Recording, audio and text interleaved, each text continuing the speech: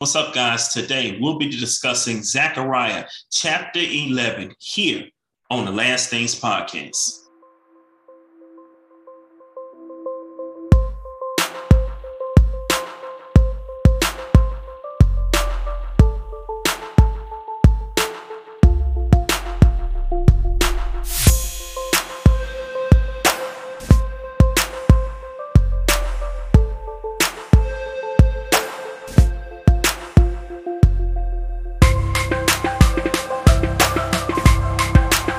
What's going on, guys? This is your boy Damien coming to you once again with another episode of the Last Things podcast, where we are on a journey to truth. It is indeed an honor and a privilege to come before you again as we discuss the Word of God. I made y'all a promise that we were going to take a look at a particular scripture in Zechariah, and I know I didn't get to it last week, but guess what? Today, we're going to cover that scripture. It's in, so if you have your Bibles, because I don't want to make this a long teaching. I'm going to try to do my best to keep it as short as possible. So it won't have to do no two-part video. We're going to try to do it all in one episode. Okay. So let's get to this thing, man. So if you have your Bibles, look at Zechariah chapter 11. Zechariah chapter 11. And it is the story of, if you have a New Living Translation Bible like I have, it'll say the good and evil shepherds. Now, the first thing I want to do is let's define what a shepherd actually is. A shepherd is a person who tends and rears sheep. The Bible always says Jesus is the good shepherd. So we use him, we look at him as an example of what a good shepherd is. Now, a shepherd has two primary tools that they use, a rod and a staff. It makes you think back to Psalm 23, where it says, thy rod and thy staff comfort me all the days, right? So a rod is basically a short and straight, is short and straight like a heavy club. Now, the rod is used to defend and protect the flock from wild animals and predators. And a staff is used to gather and direct the flock. Now, the staff is long with a hook on the end.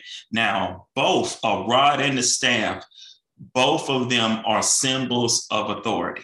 So those are the tools that a shepherd would use to tend the flock with. And of course, as we said, they are both symbols of authority. So when you see a shepherd with a rod and a staff, that means he has authority over the particular flock, okay? That's very key for what we're about to discuss with the shepherd and the flock. I need you guys to kind of keep that in mind, okay? So let's look at verse 4 of Zechariah 11. This is Zechariah. Now, this is what it says. This is verse 4. This is what the Lord my God says. Go and care for a flock that is intended for slaughter. The buyers will slaughter their sheep without remorse. The sellers will say, praise the Lord, I am rich now. Even the shepherds will have no compassion for them. Look at the first thing. First, God tells Zechariah, go and care for a flock that is intended for slaughter. And then he says the buyers will slaughter their sheep without remorse. So when they buy the sheep, the buyers is just going to kill them and not going to have any kind of remorse for them. And then the person who sells them, he says, I'm rich. He doesn't care about them. So we see that here, Zechariah gets a flock that the buyers don't care about and the sellers don't care about. The sellers are just looking at it from a money perspective of, hey, I'm going to be rich. The buyers, they just slaughter them and have no care for them, right? Now, as we continue on through, God's going to explain, God's going to show us what is going on. Now, I know what y'all thinking. Y'all are probably wondering, how is this going to tie into what we've been discussing lately. Just follow me, and I'm going to show you how this ties in, okay? Now, verse 6. And likewise, I will no longer have pity on the inhabitants of this land, says the Lord. I will let them fall into each other's clutches, as well as unto the clutches of their king. They will turn the land into a wilderness, and I will not protect them. God says he's not going to protect them. When have you ever heard God say, I'm not going to deliver, I'm not going to protect? Here's one of those instances where God says, I'm not protecting them. God is in essence saying, I'm washing my hands of them. I'm not going to protect them. Whatever happens to them, it's going to happen, and I'm not going to save them. I don't know about y'all, but just the mere fact that God is saying here, I'm not going to save them, I'm not going to protect them, that's scary. That's a scary thought. That's scary to hear that God's saying, I'm not keeping them. Whatever happens, happens. That means, in essence, he's saying, I'm going to let the devil do with it. Satan, I'm washing my hands. So this, to me, in my opinion, this would be one of the instances where Satan could do whatever he wanted, and God is saying, I'm stepping back. That is a scary thought for a group of people, for anybody, for God to say, I'm done. I'm not going to protect you from what happens. Whatever happens to you, it happens. See, this is why the Bible says, shall we continue in sin that grace be abide? Because we think, because we live in the dispensation of grace, we think that we can continue to do wrong and God's going to continue to forgive us and keep letting us make it. But we see here God saying, I'm through with this group of people. Imagine if you live in that way where you think you could just live and do whatever you want to do, and you think God's not pleased. You think God. I posted this on Facebook a couple of years ago, I think. No, might have been a year or two ago. But this is what I said. Just because God is silent doesn't mean that he's pleased. Here's a prime example of it. Just because he's silent does not mean he's pleased.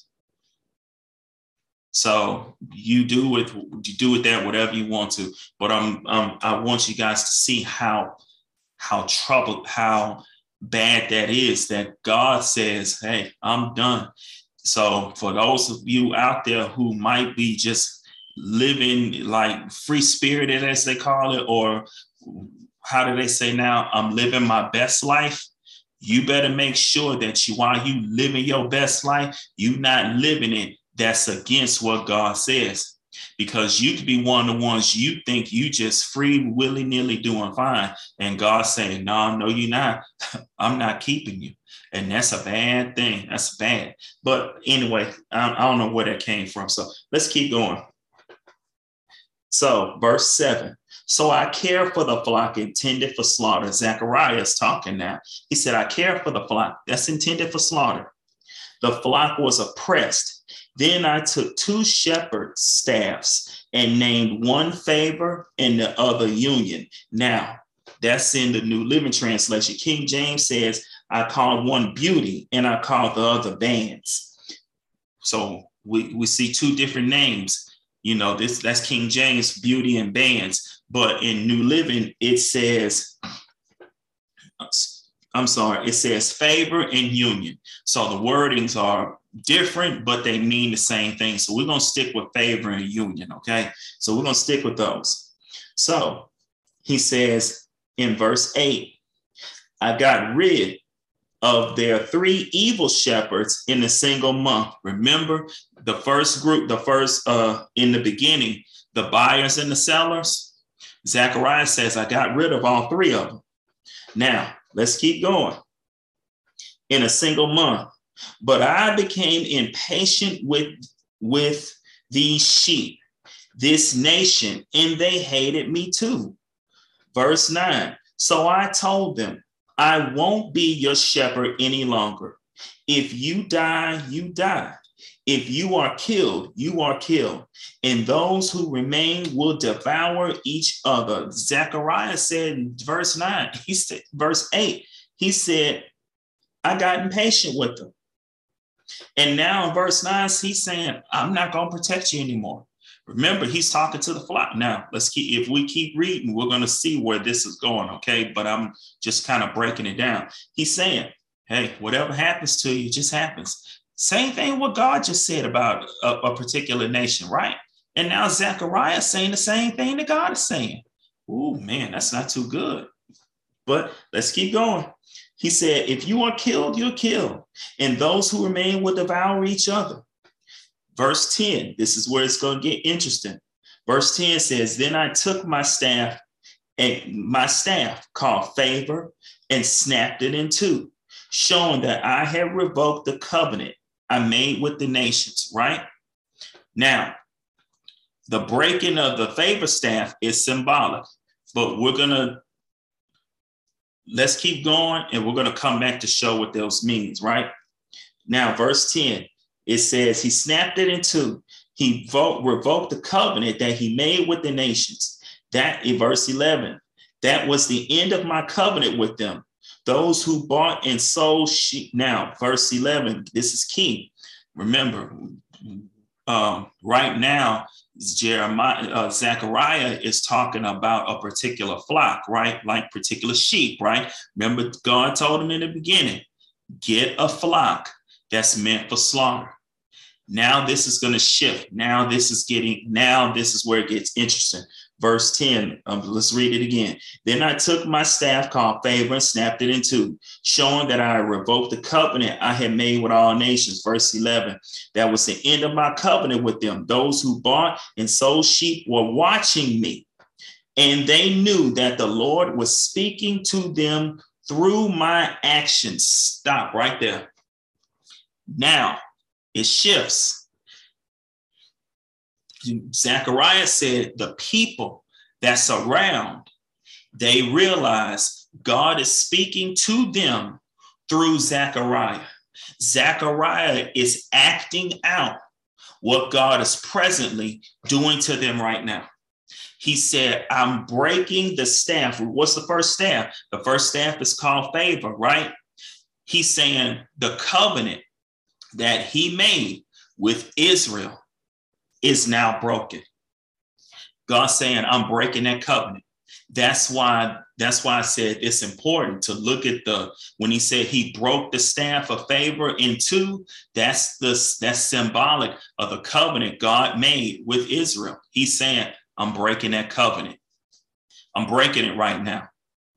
That's key. And like I said, remember how in the beginning, God told Zechariah to get a particular flock? It was symbolic of what God is doing right now with the people, because they had become, as the Bible said, stiff-necked. So God is saying, I'm breaking my covenant with them. Now we see Zechariah is acting out a prophecy that God is giving concerning Israel, right? So let's keep that in mind. This is a prophecy about Israel, and Zechariah is acting it out in front of the people. So as we're going to continue, there's this whole prophecy is about to unfold even the further as he continues to act this thing out. Let's keep going, okay? Then we are at verse 11. That was the end of my covenant with them. Those who bought and sold sheep were watching me, and they knew that the Lord was speaking to me through my actions. Verse 12. And I said to them, if you like, give me my wages, whatever I am worth. But only if you want to. So they counted out my wages, 30 pieces of silver. Why is that important? Because according to Exodus chapter 31, verse 32, 30 pieces of silver is the price for a slave. Zechariah said, pay me what I'm worth. they told, in essence, they counted out his wages and they say, you're only worth the price of a slave. Keep that in mind because we're going somewhere with this. We're getting ready to make a turn. You ready? Verse 13. And the Lord said to me, throw it in the potters, this magnificent sum at which they valued me. So I took the 30 pieces, the 30 coins, and threw them into the potters in the temple of the Lord. Y'all missed that. Y'all missed that. Verse 13, let me read it again. The Lord said to me, throw it in the potters, this magnificent sum at which they valued me. So I took the 30 coins and threw them into the potters in the temple of the Lord. God said, throw it in the potters. Remember a few minutes ago, I just said that Zechariah is acting out a prophecy. We seen the people realize now that God is speaking to them through Zechariah. He's acting out a prophecy. Zechariah just acted out another one. He just acted out another one. And, you know, I missed this too. And so let's see this prophecy that he's acting out. Let's go to Matthew. This is a prophecy, remember? Zechariah, right? Let's look at Matthew chapter 27, verse 3 through 5. This is very key. What has happened? This is after Jesus has been crucified. After Jesus has been crucified, let's read it. Verse 3. When Judas, who had betrayed him, realized that Jesus had been condemned to die, he was filled with remorse. Here we go. You ready? So he took the 30 pieces of silver back to the leading priests and elders. What did Zechariah just say? 30 pieces of silver, right? Verse 4. I have sinned, he declared, for I have betrayed an innocent man. What do we care? They retorted. That's your problem. Verse 5, here we go. Then Judas threw the silver coins down in the temple and went out and hung himself. What you say? Did y'all see that? Zechariah just prophesied what Judas just did in Matthew. Zechariah said that's going to happen. What did God say? Throw them in the pot. Take the 30 pieces of silver, the price of a slave, and throw it in the pot. Throw it in the potters. 30 pieces of silver for the price of a slave. That's the price that they paid Judas to betray Jesus. They looked at Jesus as a slave. 30 pieces. This is what we're going to pay you to betray Jesus. And Judas took the money. And when he realized what he had done, he tried to take it back. He tried to give it back to him, and they wouldn't accept it. What did he do? He threw it in the potters. Same thing Zechariah just said. Same thing God told Zechariah. Throw it in the potters. He just prophesied what Judas was going to do. And what happened? Verse 5 in Matthew 27. He went out and hung himself. Now, I want to show you something else in Matthew, because this is something that's probably don't get talked about. If you scroll down to verse 9 says this fulfilled the prophecy of Jeremiah that says they took the 30 pieces of silver, the price at which he was valued by the people of Israel. Now, we have a problem. We got a problem here. Okay, we got a problem. Remember, we call this podcast A Journey to Truth, right? We got a problem here. Here, Matthew said Jeremiah gave that prophecy. But we just read this prophecy in Zechariah, right?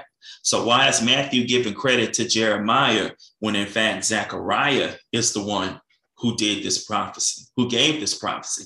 Now, Jeremiah, it's in Jeremiah 18, I believe. Let me see if I can pull this up. Jeremiah 18, he did pay a visit to a potter's house, but it don't say nothing about 30 pieces of silver. So here's a question. Why does Matthew say Jeremiah gave this prophecy, when in fact Zechariah is the one that did? Answer: we really don't know. One answer that I saw was that the scribe who translated it might have mistranslated it and put Jeremiah's name when it should have been Zechariah's. But there's another one that I think everyone's really leaning towards. When it came, let me see if I can pull this up real quick, because I pulled this up and I said,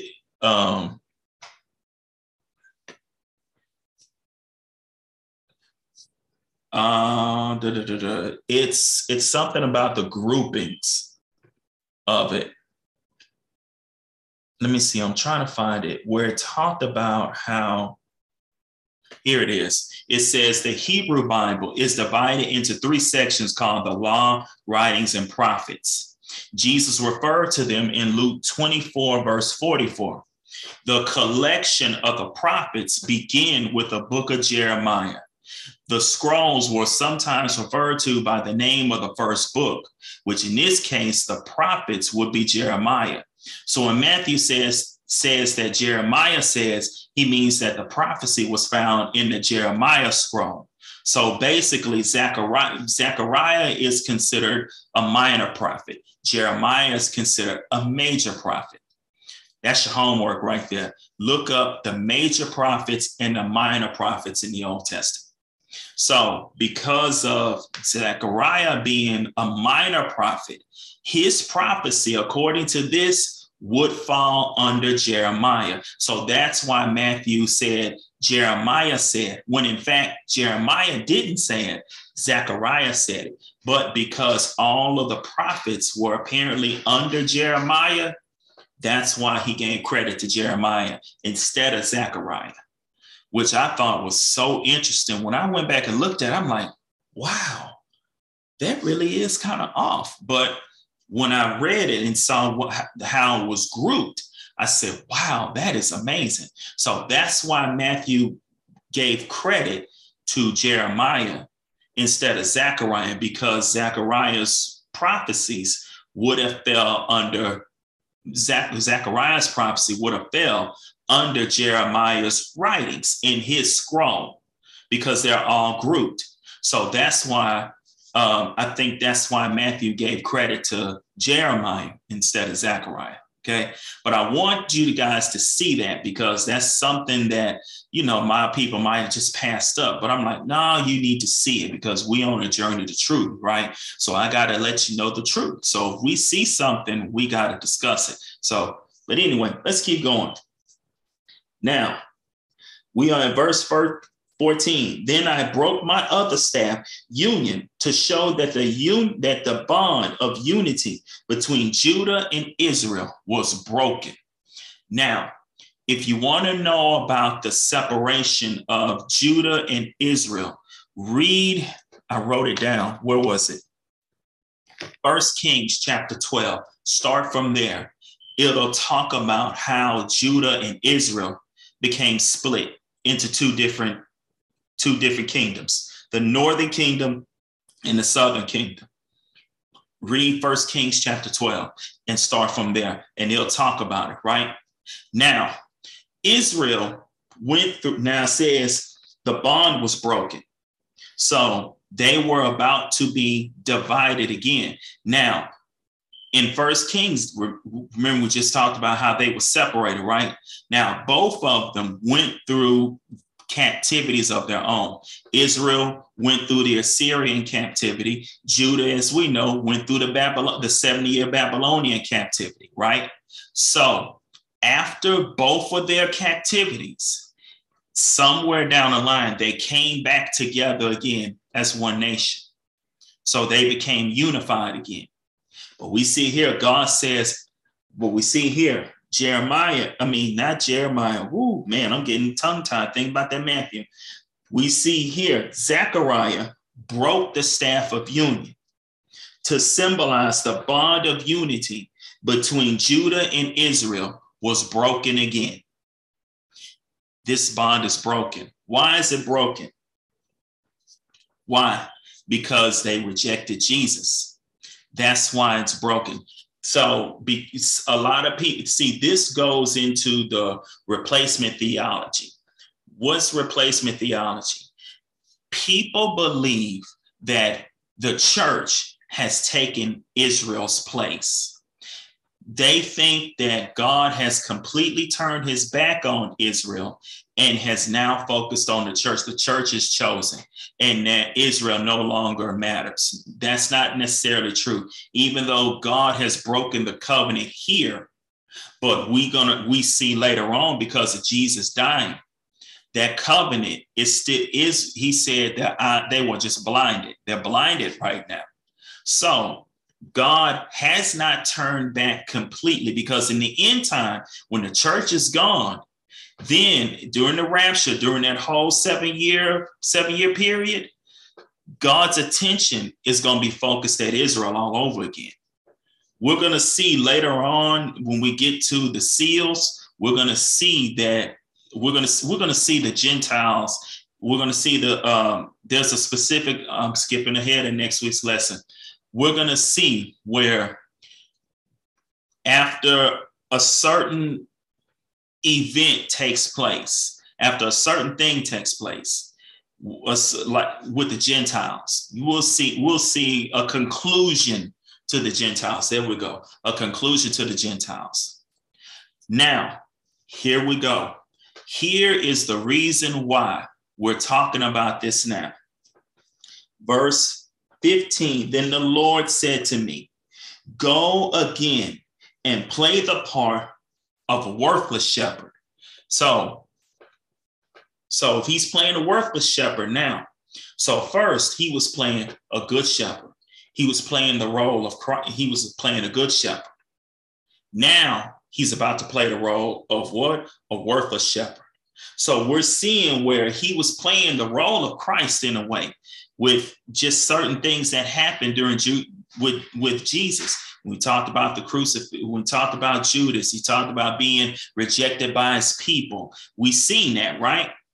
Now he's about to play another role, a worthless shepherd. Now we're getting back. Now, remember I told you, I'm going to tie this into, we've been discussing the Antichrist, right? We've been discussing it. Now here we go. We're tying it in. Now, here comes the Antichrist. Verse 15, go again and play the part of a worthless shepherd. Verse 16, this will illustrate how I will give this nation a shepherd who will not care for the sheep that are threatened by death, nor look after the young, nor heal the injured, nor feed the healthy. Instead, this shepherd will eat the meat of the fattest sheep and tear off the hooves. Verse 17, doom is certain for this worthless shepherd who abandons the flock. You see that? God says a good shepherd would do what? He said they will not. He said a good shepherd would look after the young. He would heal the injured. He would feed the healthy. But instead, this worthless shepherd will eat the meat of the fattest sheep and tear off the hooves. He said this shepherd ain't going to care about this flock. He's going to treat them the same way the buyers and sellers did that earlier flock. In the beginning of verse 11, in the beginning of verse 4, where it said the buyers didn't care and the sellers didn't care, he said this shepherd's going to treat the flock the same way. He's going to treat them the same. He's not going to care about them. He's going to do his best to break them. He's going to do his best to destroy them. He's going to kill them. He does not care about them. He does not care. This is the Antichrist that he's talking about. Who's the flock? We're still dealing with who? Israel and Judah. God said that's the role of the Antichrist. He's playing the worthless shepherd, or King James, I believe, calls him. King James says in verse 17, woe to the idle shepherd that leaveth the flock. He calls him the idle shepherd. New Living Translation calls him the worthless shepherd. This is the Antichrist that he's talking about. The Antichrist's primary job is to break and kill and destroy. In essence, go after the nation of Israel. That's the whole reason for the whole 7-year thing with the that's the whole thing behind this trip. See, that's why I said the church has not replaced Israel. They have not. Israel is still God's chosen people. They're still God's chosen people. The Bible says they're just blinded right now, but God has not forgotten them. He hasn't, because God's not a man that he shall lie. He made a promise to Abraham, Isaac, and Jacob. He's got to fulfill those promises. So no, he hasn't forgotten them. He's just turned his attention to them. But because they rejected Jesus, because they rejected the good shepherd, God says, I'm going to send you somebody else now. I'm going to send you somebody who's not going to be the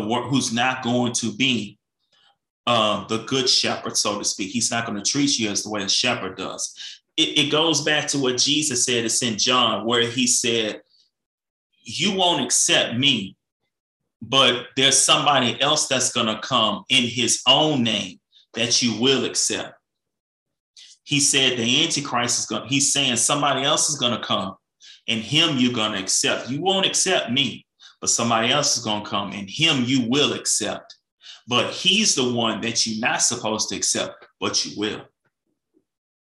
That's amazing. Now, let's look at this. Now, here's the verse that we're finally getting to. Verse 17 in New Living Translation. Doom is certain for this worthless shepherd who abandons his flock. The sword will cut his arm and pierce his right eye. His arm will become useless and his right eye completely blinded. It took me 30 minutes, but I had to really break down the whole that particular chapter of Zechariah, chapter 11. But here we are. Did you hear that? The sword will pierce his right eye. The sword will cut his arm and pierce his right eye. His arm will become useless and his right eye completely blind. Let me read it in the King James. Woe to the, verse 17, woe to the idle shepherd that leaveth the flock. The sword shall be upon his arm and upon his right eye. His arm shall be clean dried up, and his right eye shall be utterly darkened. That particular part where it says his arm shall be clean dried up and his right eye shall be utterly darkened, there's a lot of scholars that believe that is a description of the Antichrist. So they'll look at it and they'll say his arm shall be dried up. So that means he's going to have an arm that's useless, and he's got a right eye, and his right eye shall be utterly darkened. So what they say is his arm is useless. It really didn't say which arm. It says his right eye, and it doesn't say which arm. It just says his arm. So it's saying one of his arms will be useless and his right eye will be completely darkened, meaning he'll have something wrong with his right eye that he won't be able to see out of. So they say that that's a possible description of the Antichrist. I used to think that too, but here's the problem with that. The Bible says we do not know the identity of the Antichrist until the restrainer moves, until the abomination, desolation, takes place. That's when we'll know his identity, during the abomination of desolation. So we know that to be true. So this cannot be a description of him. Why? Because his identity is secret. Remember what I said in the last episode with the mark of the beast, 666. We're not going to know what it means because his identity is secret. It's like Superman. Superman's secret identity is Clark Kent, right? So in the comics, when Superman first came out, nobody knew Clark Kent was Superman. Remember in the original Superman, Christopher Reeve, if you pay attention to that movie, the mannerisms of Clark Kent and the mannerisms of Superman was so different, you really could not tell. People was assuming, oh, it's just a pair of glasses. But the way Christopher Reeve portrayed him, it wasn't just a pair of glasses. You can look and tell by their actions, the way they talk. Like in the scene of that movie, after him and Lois Lane went on the flight, their first flight together, and while they were flying, Superman lost his grip off of Lois, and he flew down to go catch her, and then he brought her back to the Lois's penthouse, right? So then he came back as Clark Kent. So Clark Kent comes back, and Lois is in the back getting dressed. And, you know, the way Christopher Reeve portrayed both of them was so different. So as he was Clark Kent, he was hunched over, right? When I guess at that moment, he wanted to reveal his identity to Lois because he had fell in love with her, right? When he took his glasses off, he stopped being hunched over and he stood up with his chest out.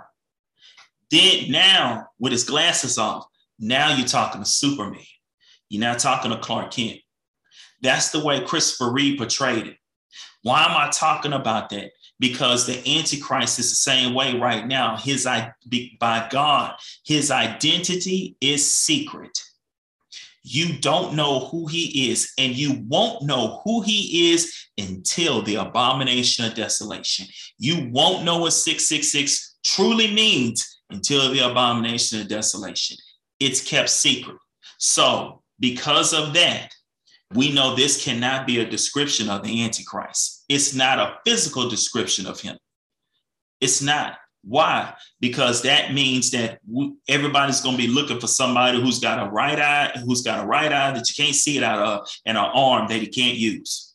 How many people do we know like that? We know we see it all the time. So how many people do we know like that?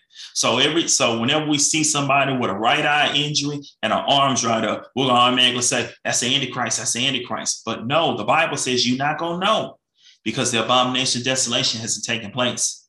So you're not going to know. So that's what some scholars say. I used to, but as I used to look at it the same way. But as I started looking at it and started researching it, I said, oh, no, that's not right. That's not a description. No, that's not right. So what does it mean when he said the sword shall be upon his arm? Remember, in the end, we discussed what's Jesus' primary weapon? A sword, right? He said the sword shall, and upon his right eye.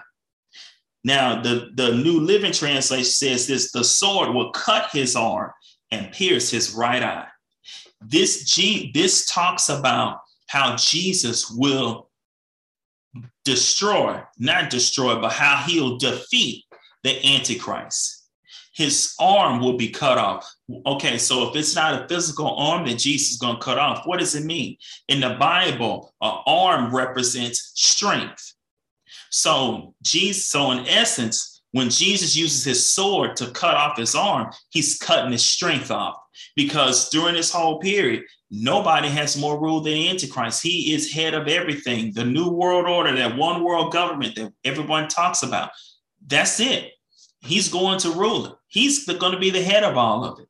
So when Jesus comes, Jesus said the Bible says the sword will cut off his right arm. Jesus is going to cut his strength. He's going to cut him down.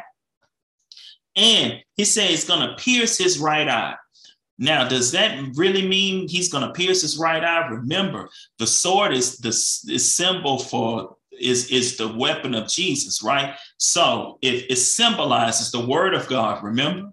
So if arm is symbolized strength, what does an eye symbolize? An eye symbolizes intelligence. So in saying his intelligence is going to kind of be cut, he's going to go from maybe the smartest person to the stupidest person when it's all said and done. When it's all said and done. This is not a physical description of the Antichrist. This is a symbol of what's going to happen to him when Jesus comes. This is talking about his utter defeat. So do you guys see how Zechariah chapter 11 is? It's a symbol of how God would deal with Israel, how he's going to deal with them because of how they rejected Jesus. He said, I'm going to break the unity, meaning he's going to spread them out. And he's going to break the covenant with them. He said, I'm gonna let whatever happen to them. I'm not going to try to defend them. I'm not going to try to do anything to help them. It's they on their own. And then it goes on to say how the worthless shepherd that he sends, God's saying how that worthless shepherd that he sends to them, in the end, he's going to be defeated. And it shows how he'll be defeated. I wanted to talk about that because I was so, and when I read the entire chapter, I kind of found it hard to kind of understand. But then I said, okay, I think I'm starting to understand it. So I wanted to discuss it.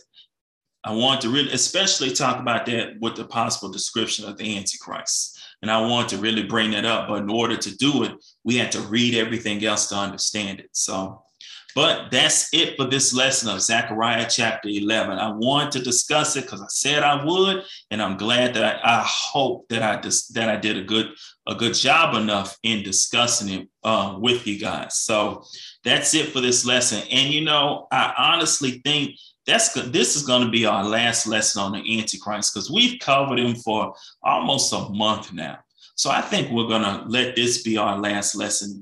Now, later on in Revelation, when we get to 13, we'll see the Antichrist again, and we'll see his rise to power.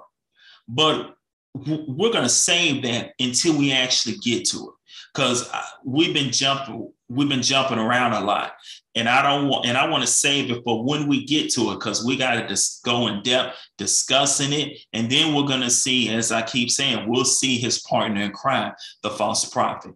So we're going to wait to discuss his rise of power when we get to it in Revelation chapter 13. Okay. So, but this is going to be our last lesson on the Antichrist. I think we'll see as we go through certain other things, we'll see him again.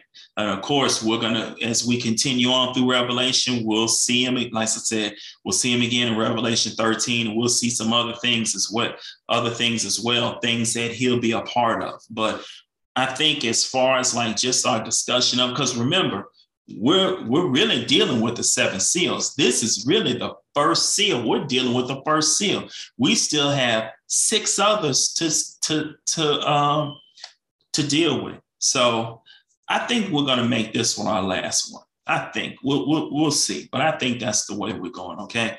But guys, that's it for this lesson. This is what I want you to do. We are at that moment where we want to offer Christ to you. We see all this going on. We see how God said he turned his back on this flock, on his people, on these people. That should scare you right there. The fact that God says he turns his back on them. The Bible says, one of God's judgments is he'll turn you over to a reprobate mind.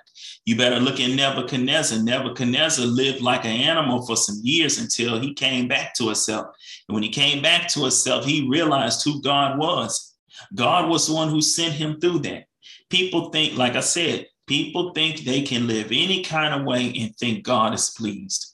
But as I said, just because God is silent does not mean that he's pleased. Man, today I visited a church where Harry Hickerson, H2O, man, Harry, I don't know I'm pretty sure you're going to hear this, but man, I got to give a shout out to my big bro, man. He killed that thing at church this morning, man.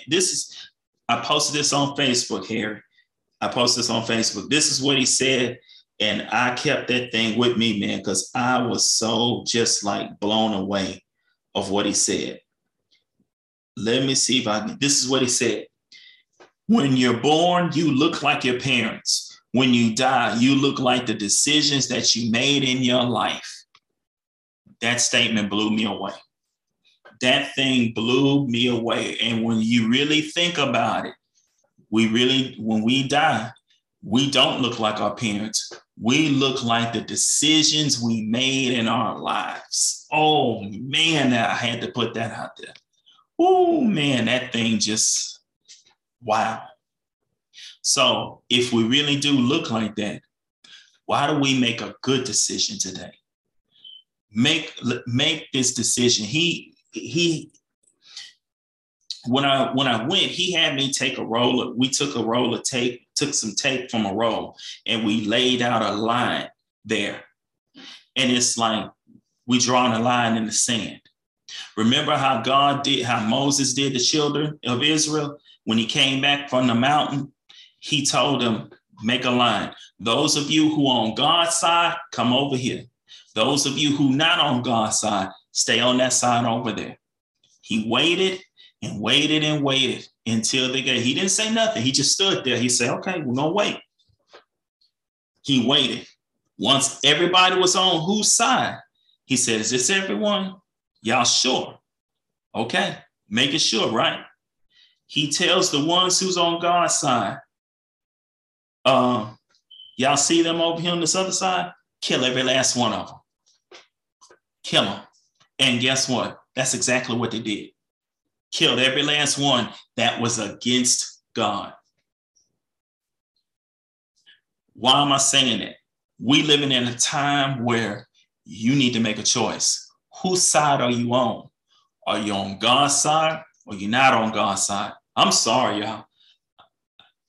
I'm not trying to go against somebody who can speak a word and a man die, and who could speak another word and that same man that died get up and live again. I ain't messing with that. I ain't messing with nobody like that. No. I'm sorry. I'm not doing it. Not doing it. So this is what I want you to do. I want you to bow your heads when we just pray this simple prayer. Just say, Lord Jesus, I confess that I am a sinner in need of a Savior. Lord Jesus, I ask you, Lord, come into my heart. Make me, shape me, and mold me into the person who you called me to be. I submit my life to you. My life is now in your hands. I honor my body to you.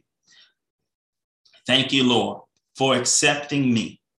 In the mighty name of Lord Jesus, I pray and thank you, Father. Amen. We're going to believe that if you pray just that simple little prayer, we believe that you are now on God's side. So if you were, say, if this were back then with Moses and the children of Israel, you'd have been one of the ones Moses say, turn around, kill them ones that's against God. We believe that now you have transferred over from the kingdom of darkness to the kingdom of light. Your name is now written in the Lamb's book of life. And no matter what happens, whether the rapture comes or you go by grave, at the end of the day, from this moment forward, you will be like that thief on the cross. Jesus said, from this day forward, you'll spend eternity with me in paradise. And that's what the Lord says to you today. From this day forward, you will spend eternity with me. And now that you did that, do this thing too. Find a good Bible-based church to get in. Pray and ask God to send you to where you should be. Because as I keep saying, everything that says church today is not church, okay? So as I said, guys, this is going to be our last lesson concerning the Antichrist. Next week, we've been covering the Antichrist, as I said, which is this is the first seal. So next week, we're going to go move on from the Antichrist, and we're going to go on to the rest of the seals. I think that's where we're going to go next week. So next week, we're going to cover all the rest of the 7 seals. That's what we're going to do. We're going to move forward from there. So I believe that's it, guys. I love you guys. Thank you so much for tuning in. Hey, and I want to say this to you guys too. Those of you who, if you're watching this on YouTube, you can also catch us on Anchor, Spotify, Apple, and Google Podcasts. You can catch us on those. Okay. So if you're somewhere, say you want to listen to it on your cell phone while you're at work or something, you don't have to catch us on YouTube. You can download Anchor or Apple Podcasts. If you got an iPhone, Apple Podcasts should be on your phone. If you've got Android, you might have Spotify on your phone. And check us out on the stream. And for those who are listening by way of Anchor, Spotify, Google, or Apple Podcasts, if you want to see the video to check this handsome person out, handsome face out in person, if you want to see the video, go to YouTube and type in the Last Things Podcast. and you should see our main blue logo. And that's the channel where you can see the live video. You can see the YouTube video that we have. Okay. I didn't think about it till last week. I had never done that before, ever put that out there. So if you guys want to do that, those who look on YouTube, if you want to check us out on the streaming services, you can. If those who listen by the streaming service want to check us out on YouTube, you can also check us out on YouTube as well. Okay. So guys, I love you. You guys have a blessed week. Be safe. Spend some time with God. Spend 5 or 10 minutes with the Lord in prayer. Spend it reading your word. Spend some time with God. That's all I'm saying this week. You can just do 10 minutes a day. Just start your morning off. Just 10 minutes. Just start your day with Him. Okay. I love you guys. Have a blessed week. Be safe out there. And I'll see you next week with another episode of the Last Things Podcast, where we are on a journey to truth. Love you guys. Be blessed.